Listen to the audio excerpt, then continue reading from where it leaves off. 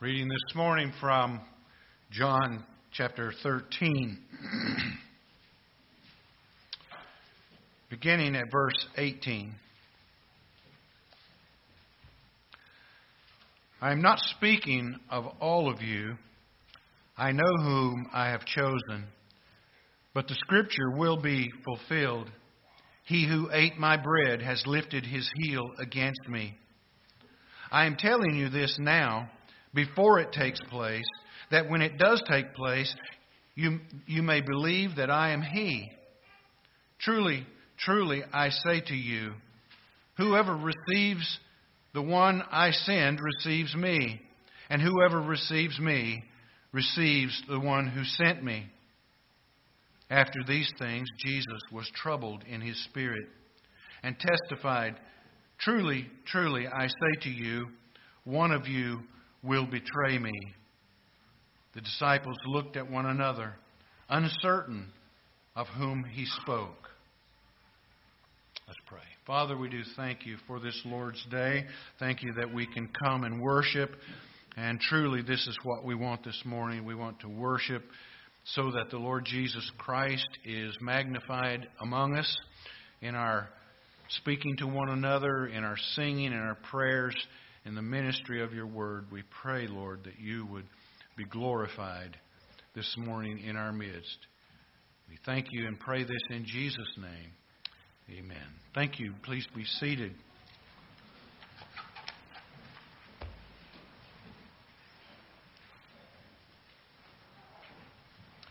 Well, it's good to see you all this morning. And we have a number of visitors with us today. We're glad you're here as well. Hope you feel welcomed and blessed by being with us for worship this morning. Now, I think we're having a bit of a problem with that speaker, if I'm not mistaken. So, you can hear it okay? Nope? No? I don't know what you can do. Turn that one up maybe a little. But, we've always had problems with these. How's that? Is that better? All right. Very good. We're in a study of the Gospel of John, verse by verse. We've been here for quite some time now, and we come this morning to these verses I read from verse 18 to 22 of chapter 13. And Jesus is at the dinner with his disciples, the Passover meal, and he has washed the disciples' feet. And after that dramatic example of humility, of washing his disciples' feet, he then changes the mood of the dinner. Now, when we look at these scenes in Scripture and we read these words, we know what's coming next. We can see the end result. We can read it all the way through to the end and know the end of the story. We know that Jesus is going to be arrested.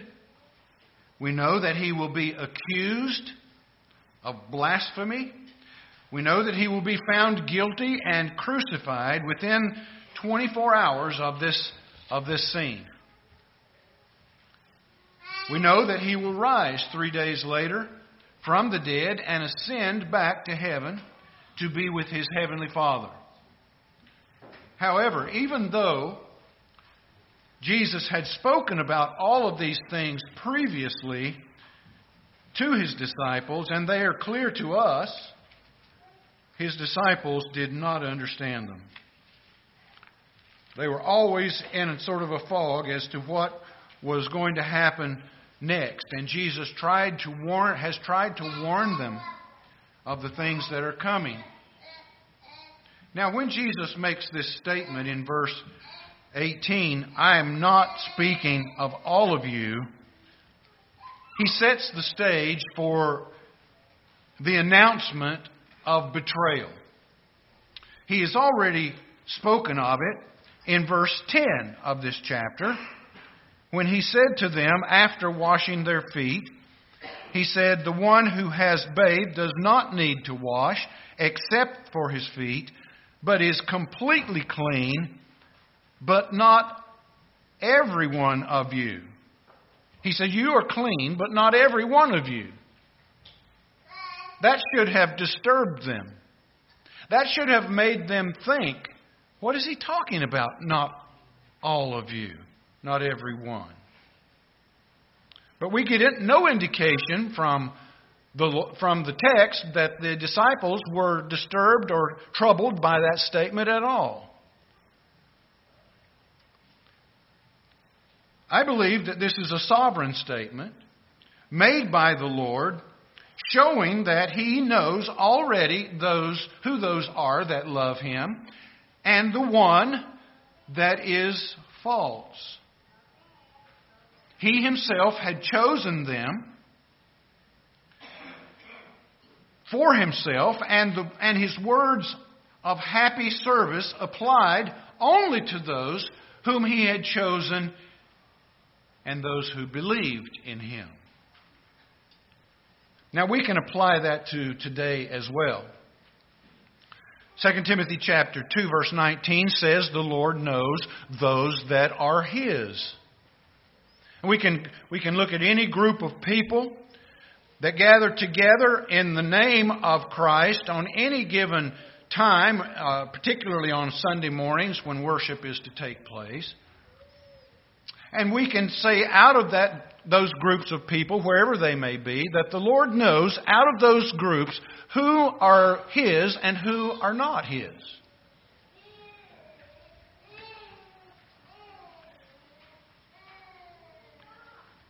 He has eternally chosen some, and the others are false. Now, the other point to make here is that the Scriptures, Jesus said the Scriptures must be fulfilled in this event. He's talking about this event. All Scripture will be fulfilled. Otherwise, it's a false prophecy. He's saying here that the Scriptures about this event that He has just done, serving His disciples, and the betrayal that will follow, was one that was prophesied in Scripture, and it must come to pass. He is portraying here His role as prophet. Jesus is seen as both prophet, priest, and king. Here He is the prophet. Now, as He was washing the feet of His disciples, He knew that Judas was not clean. He knew that Judas had never had his soul washed in the redemption that comes by faith in Christ. We're saying here that Judas was an unbeliever. He had never been born again, even though he was with the Lord. Judas was a false disciple. Now, it's an interesting study. If you want a really good, interesting study, you can study the word disciple as it's used in Scripture and what the word actually means. And you will find that nowhere with regard to the word disciple is salvation a given. Anyone can be a disciple, but not everyone is a believer. And so, Judas becomes the central character of this narrative. The name Judas has become a synonym for lying, for deceit, and for treachery of all sorts of descriptions of evil. But who was the person, Judas, that infiltrated the number of the original disciple group? What do we know about him? One can see his character. If we look at the Scriptures in hindsight, we can see the character of this man who was one of the 12. I've given you several different, sort of a systematic breakdown of Judas as we find him in Scripture, and I'm just going to read through those very quickly without comment too much on any of them. First of all, Judas is chosen as one of the 12. to be among the band of disciples that were following Jesus. Second, Judas is sent out as one of the 12 in Matthew chapter 10. We would have found him going out with the disciples and going through the towns and healing people. Jesus, number 3, Judas is present with all the other 11 disciples as they witness the Lord's character and power and hear him teach and claim to be the Messiah. He would have heard this over and over again. In all of this, Judas never comes to faith in Jesus as Messiah. He never put his trust in Christ for the forgiveness of sin. Judas was put in charge of the money box or the money bag that the disciples carried with them to purchase things that they needed. Judas begins to steal money from the money bag, according to John chapter 12. When Mary anoints the feet of Jesus, it was Judas who was incensed by her extravagance and protested that Jesus would allow such waste when this ointment could have been sold and the proceeds given to the poor. The Scriptures tell us he really didn't care about the poor. He cared about the money that was in the money bag.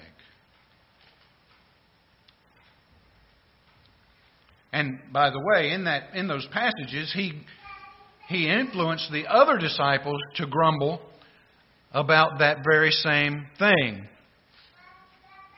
Our grumbling, our attitudes do carry over on other people. We must be very careful. The time was ripe for Judas to come to the Pharisees with his proposal of betrayal. And shortly after that incident, Mary anointed the body of Jesus, in which Jesus rebukes Judas and the other disciples. And Judas goes to the chief priest and strikes a deal to betray him and hand him over to them. Judas begins to look for the right moment to hand Jesus over to the chief priest and the Pharisees in Mark chapter 14.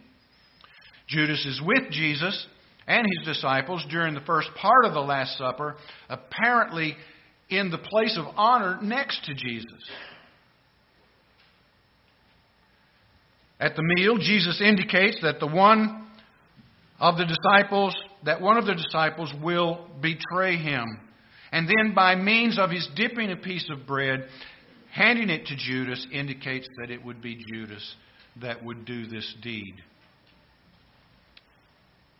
Judas accepts the bread that is offered to him, after which Satan enters immediately into him, possessing him to do the deed.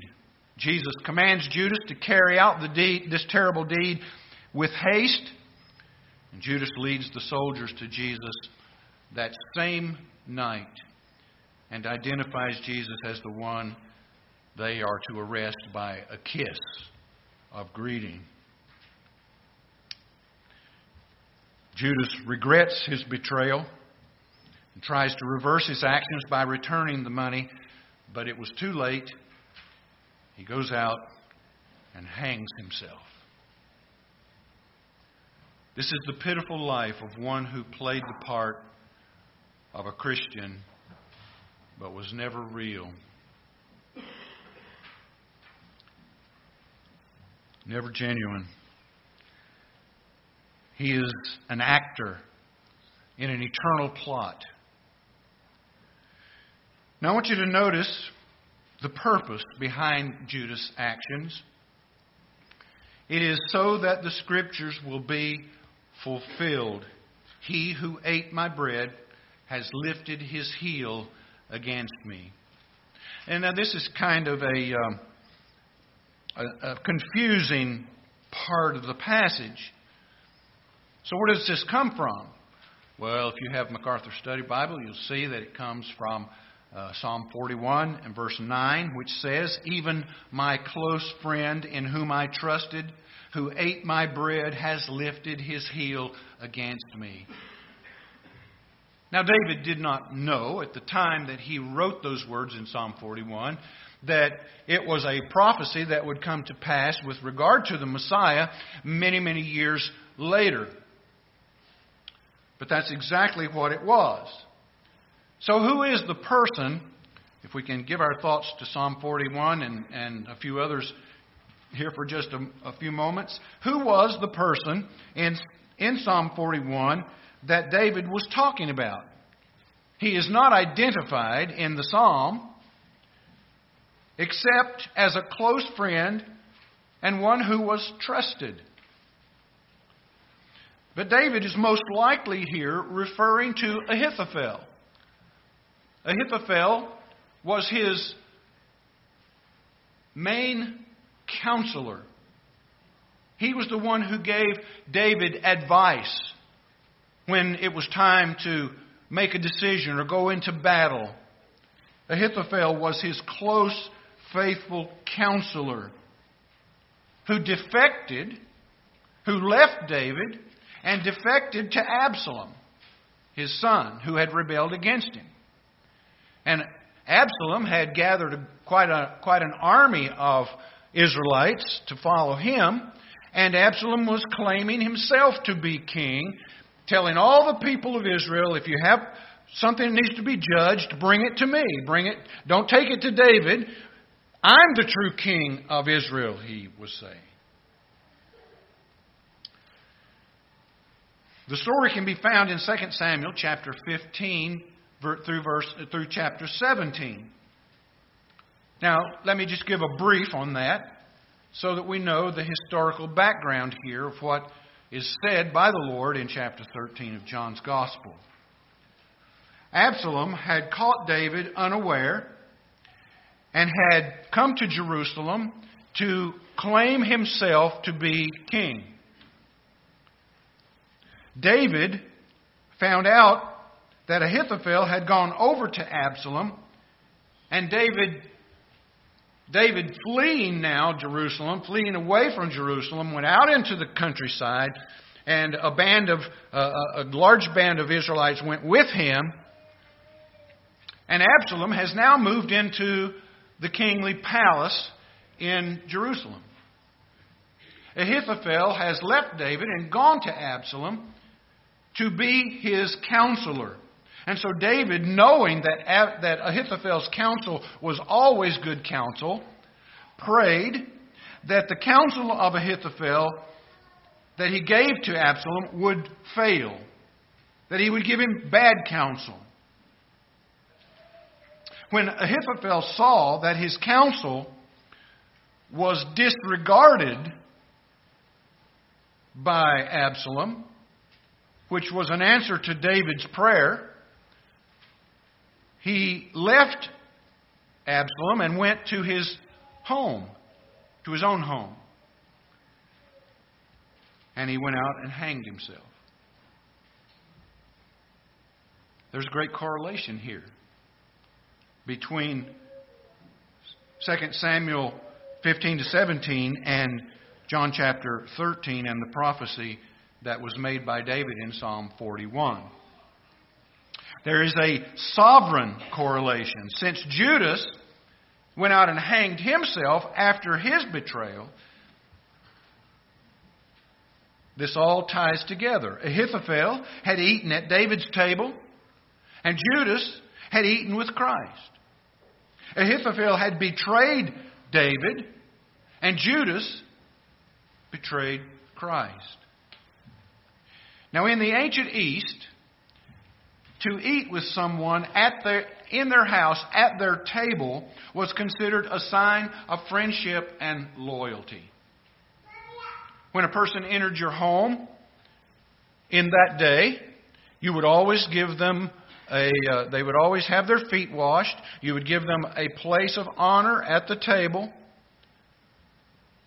You would feel responsible for their well-being, even so much to protect them, even with your own life, if need be. This was the Eastern thinking of having a guest in to eat at your table. Mephibosheth, if you'll remember, after David found out that, that a relative of Saul was still alive, he gave Mephibosheth the invitation to eat at his table until he was dead. David could have killed Mephibosheth simply because he was a relative of Saul. But instead he gave grace to Mephibosheth, inviting him in to eat at his own table. For a friend who had eaten at one's table to prove disloyal was the most bitter of hurts. Now, if you'll turn to Psalm 55 with me, we find another instance where David speaks of and rehearses the pain of the betrayal of one of his closest confidants, which was most likely Ahithophel.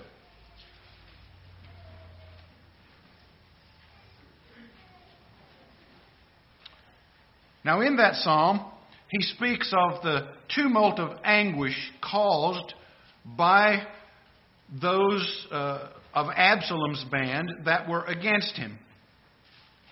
And then in verses 12 to 14, this is what he says. He speaks of that devastation. This is a personal devastation to David. Notice verse 12 to 14. For it is not an enemy who taunts me, then I could bear it.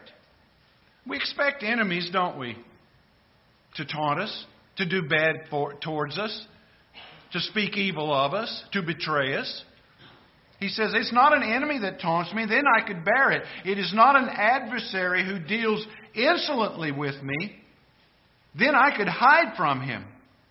But it is you, a man my equal, my companion, my familiar friend. We used to take sweet counsel together. Within God's house we walked in the throng. This is Ahithophel. This is the man whom David loved, the man who ate with him at his table, who walked with him in the way, who worshipped with him at the temple.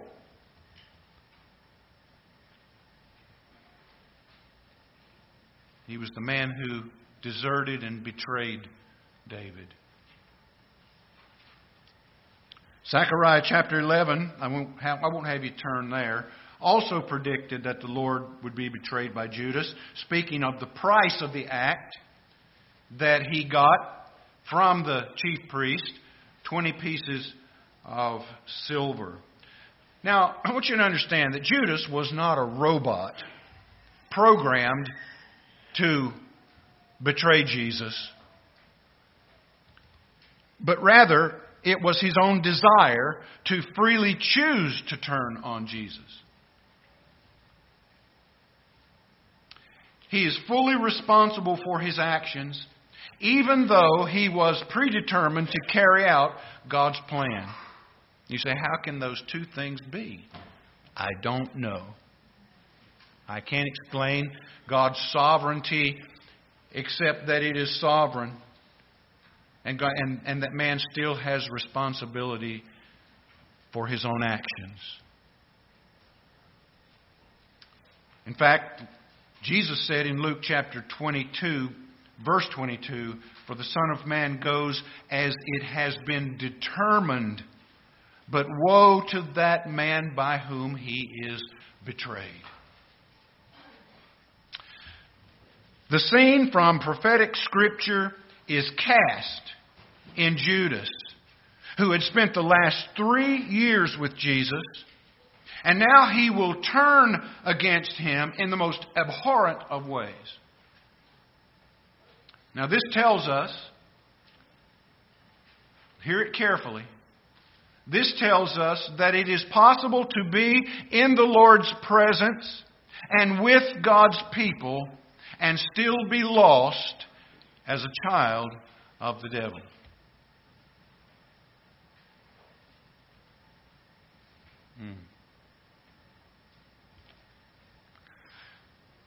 Now, why does Jesus say this to them in verse 18?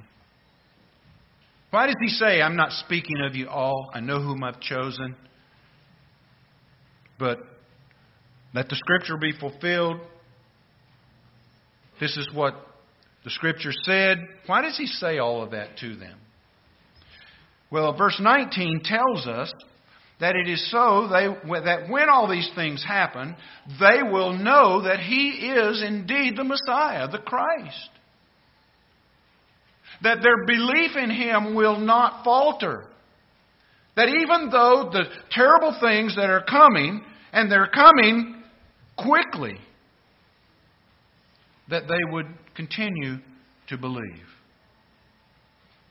It will be evidence to them to continue to believe that Jesus is indeed God's Son and the Messiah, and that they would keep on believing it. Things are going to get very difficult, and they're going to need to hold on fast to the faith that they have in the Lord in order to keep going. Maybe they would be tempted to see Jesus as a victim of the shrewd plotting of Judas. But Jesus is no victim. He is carrying out that which had been stated in the Scriptures about Him long before this. He's carrying out the will of His Father, who planned the ages and who planned this night to come. Now I want you to see an amazing thing in this passage in verse 20. This indeed to me is one of the most amazing statements. Notice what he says, verse 20. Truly, truly, I say to you, whoever receives the one that I send receives me, and whoever receives me receives the one who sent me. Now he said similar things like this all along. But I want you to get the weight of the evening. They are at dinner, a time that should be a celebration. And now Jesus is beginning to reveal some things to them that are going to be very heavy, very weighty. They are weighing on Jesus because we see in verse 21 that He is now troubled in His spirit. I'll get to that in a moment. The amazing thing is here that Jesus would speak these words in the presence of Judas and give him again one more gospel message. The one who I send, if they receive you, they receive me. And if they receive me, they receive the Father. To believe the gospel message is to believe in the Son. And to believe in the Son is to believe in the Father who sent Him. This truth will be taught several times again in the coming hours.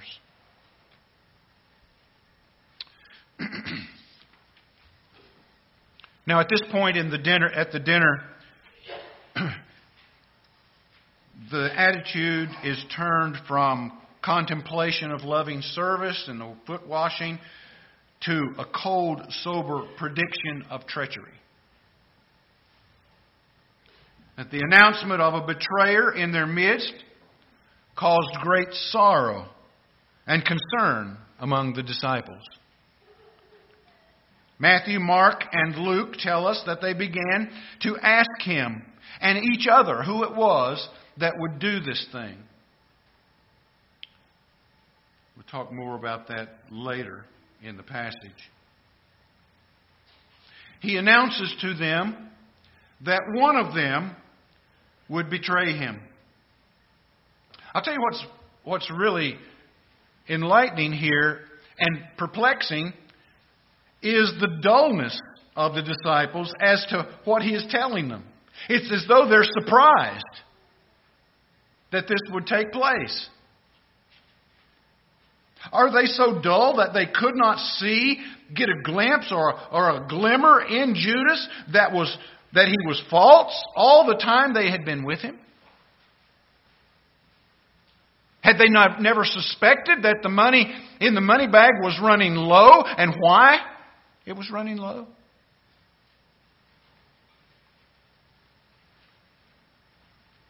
All along, Jesus has told them of the betrayal that was coming. He told them in chapter 12, just previous to this, Judas Iscariot, one of the disciples, who was about to betray him, said, "Why was this ointment not sold for 300 denarii and given to the poor?" He said this not because he cared about the poor, but because he was a thief. And having charge of the money bag, he used to help himself to what was in it.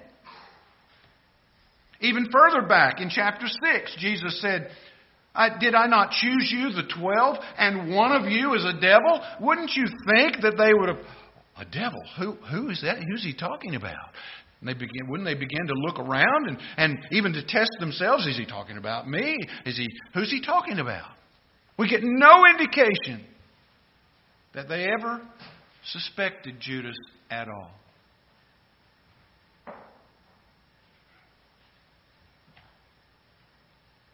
As some would say, duh. Can't you see this? Judas was always among the other 12. He saw the miracles, the vast amount of miracles that Jesus did.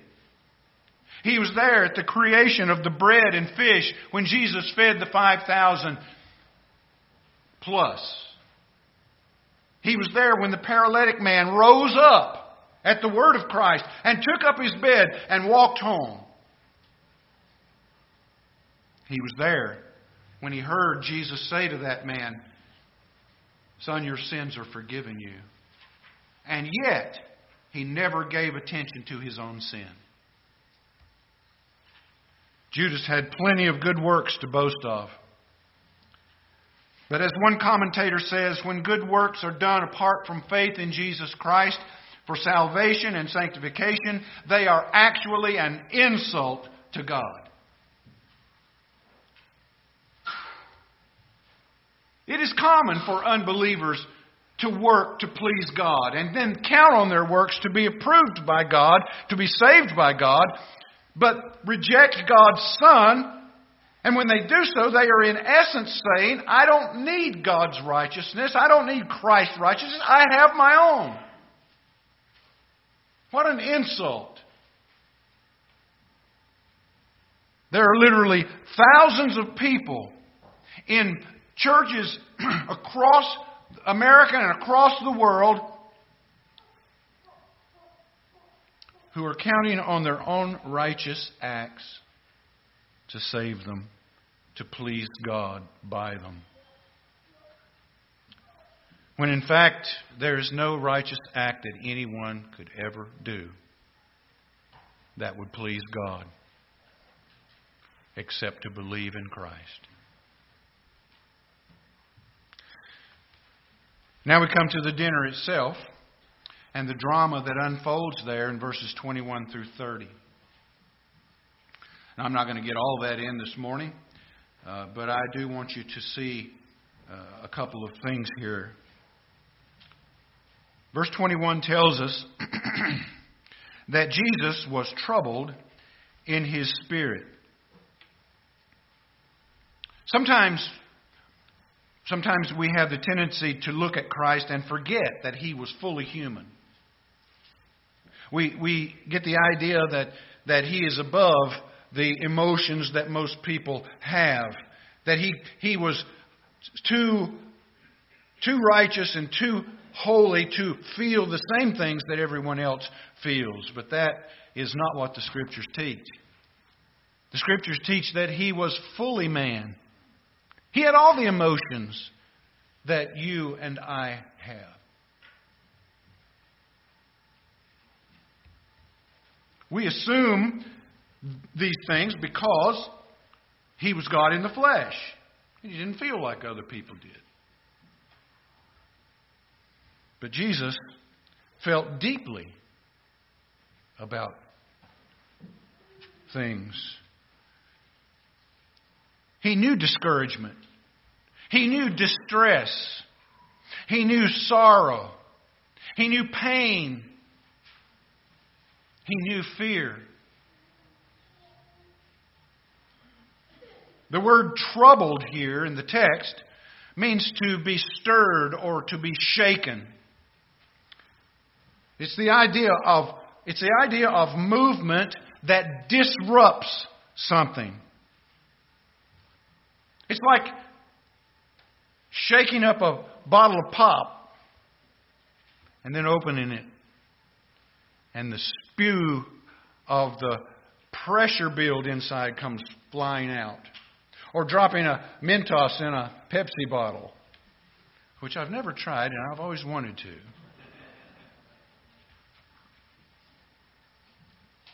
It is in the human sense and action of the stomach flipping at some terror or some fear or some thing that deeply bothers, and the stomach flips. We all know the feeling. We've all experienced it at one time or another. I remember as a boy how my stomach used to flip when my mom would say, "Just wait till your dad gets home." Oh, boy, did I would grieve all afternoon or all day if she told me that in the morning until he got home. Now, this is the third time that John has used these words concerning the disposition of the Lord. That he was troubled in his spirit. There was a movement in him that was disrupting. It was causing agitation. It was a deep sense of unrest and inner turmoil and pain.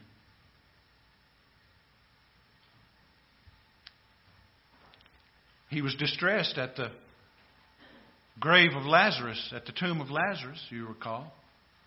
Chapter 11, verse 33. He was distraught at the prospect of bearing the penalty of sin in chapter 12, verse 27. And here we find him, again, greatly distressed in verse 21 at the thought of one of his own disciples betraying him.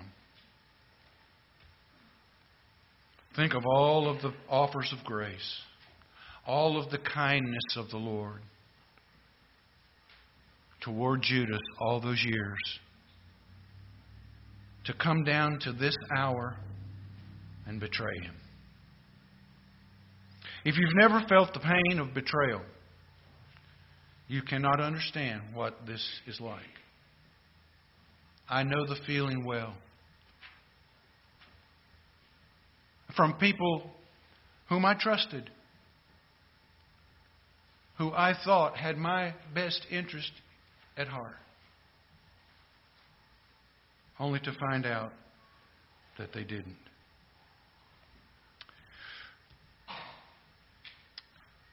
This distress of the Lord is not a self-centered one. Jesus is not feeling these things for himself. He had already, long before this, set his face like a flint to go to Jerusalem for the very purpose of self-sacrifice. He knew what he was doing and where he was going and what the end would be. There is no doubt in my mind that Jesus is troubled over the spiritual condition of Judas.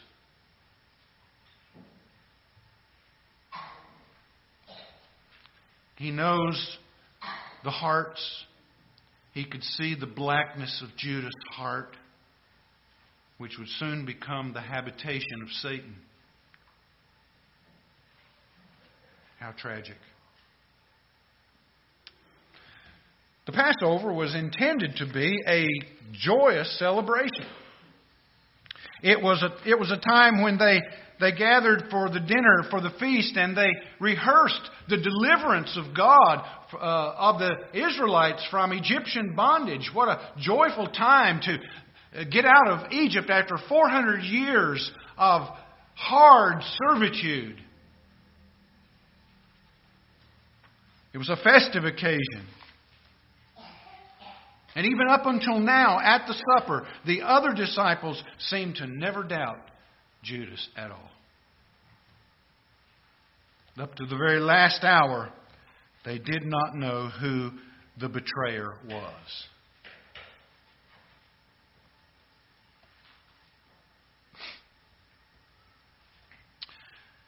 But Jesus' words would cast a dark shadow over this meal. Now listen to the perplexity of the disciples, the distress in their hearts.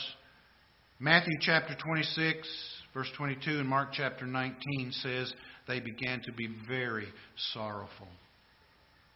How sad to hear that there's a betrayer in their midst. Luke 22, verse 23 says they began to question one another. This is a very difficult time.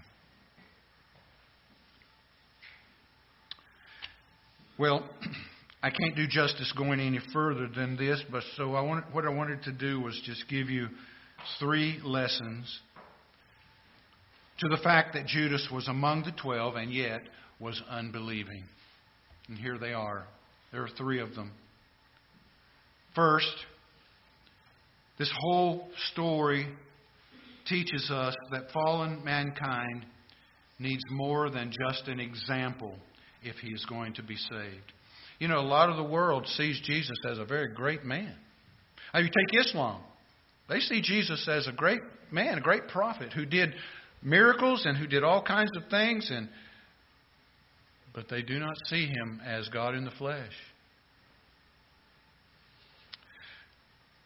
There's certainly no better example in humanity than Jesus Christ.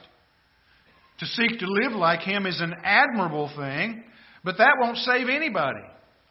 Jesus didn't come just to be an example. He came to be a Savior.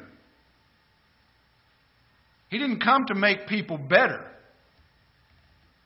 He came to make people alive who were dead. He had witnessed the character of Jesus. Speaking of Judas, for 3 years he had traveled with him, following after him. He'd witnessed the character, and like many, probably admired Jesus' kindness and goodness.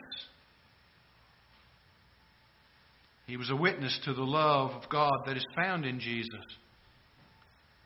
But without a work of regeneration, where sin is admitted and confessed and Jesus is seen as Lord and Savior, all the examples found in Him would be for nothing. What is required is salvation, that is a work of the Holy Spirit in the heart of the sinner, making them alive. You must be born again, Jesus said. Remember, if you'll recall, Nicodemus thought Jesus was a great man. No one can do the things you do unless God's with him. And then Jesus says, it's not my example, Nicodemus. You must be born again. If you're not born again, you can't see the kingdom of heaven. Second, Judas being with the others and yet unbelieving teaches us that it is a difficult thing to discern God's elect among people. I want you to hear me very carefully here. The other disciples were with Judas for 3 years, almost day and night, and they could not recognize that he was a false disciple.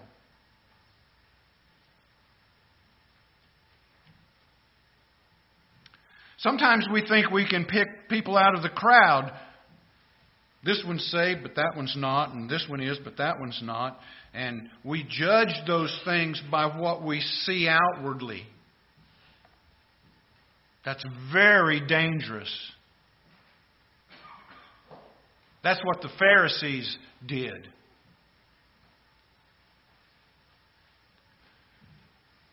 We can't do that.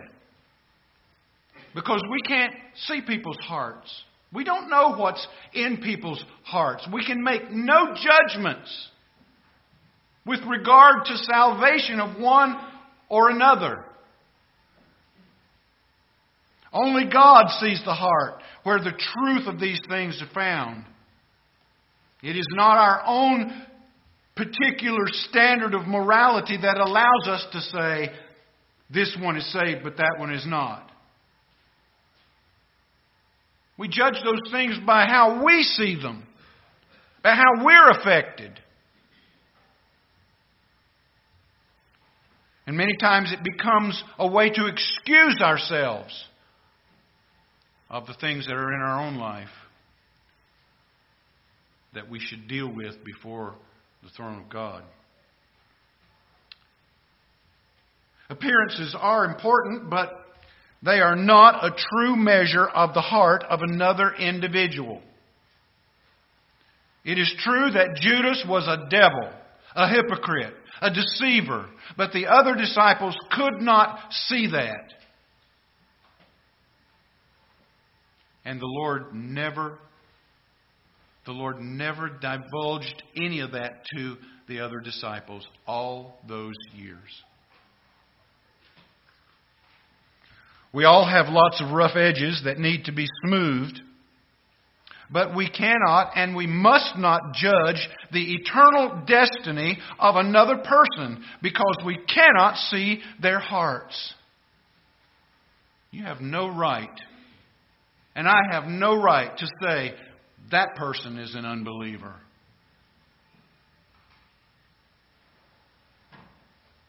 Because you don't know. The disciples wanted to do this, if you'll recall. Lord, should we call down fire on them? They don't walk with us. They're not like us. They don't do the things we do. They don't wear the kind of clothes we wear. They don't say the kind of words we say. They don't go the places we go. Let's call down fire on them. They're not one of us. And Jesus said, you don't know what spirit you're speaking like. No. You leave that to God. Leave them in there. The end will come, and the angels will separate the ones that are false from the ones that are real. We have to wait till that time.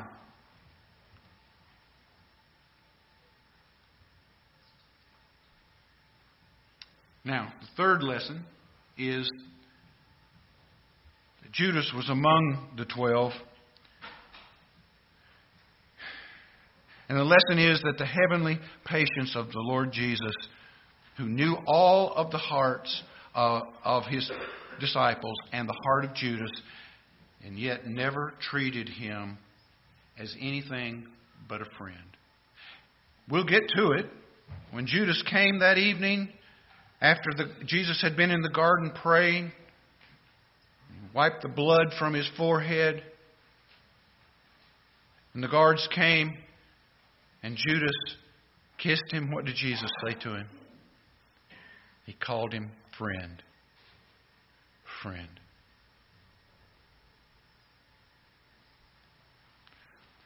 How did Jesus put up with Judas being an imposter for all those years? The Lord, who was patient with Judas, He was so patient with Judas that not one single disciple could tell the difference between the way He treated Judas and the way He treated any other one of them. Which tells me, folks, that we need to treat everybody with respect. And we need to treat everybody with honor because they're all made in the image of God. It doesn't matter who they are or what they've done. Because we're all sinners. And if we're saved by the grace of God alone and for no other reason. The Lord rebuked them all the same way, and He blessed them and taught them all the same way. And if we're going to be like the Lord, we must determine to be patient with people, even those whom we think are not of our own number. Sometimes it takes more patience for us to deal with people of our own number than it does people outside. Because you expect certain things from believers that you don't expect from the unbelieving world out there.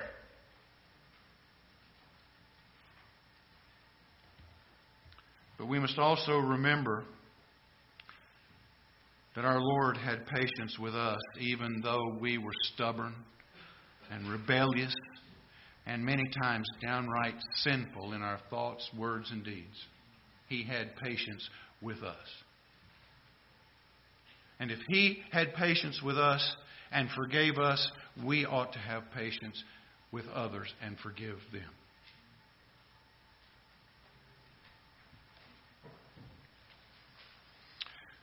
Well, we pick up at verse 23 next week and carry on. And we find some things that took place here that have some great lessons for us as well.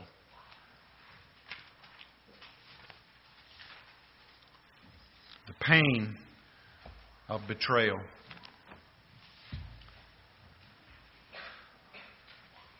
All right. Thank you so much for being here today.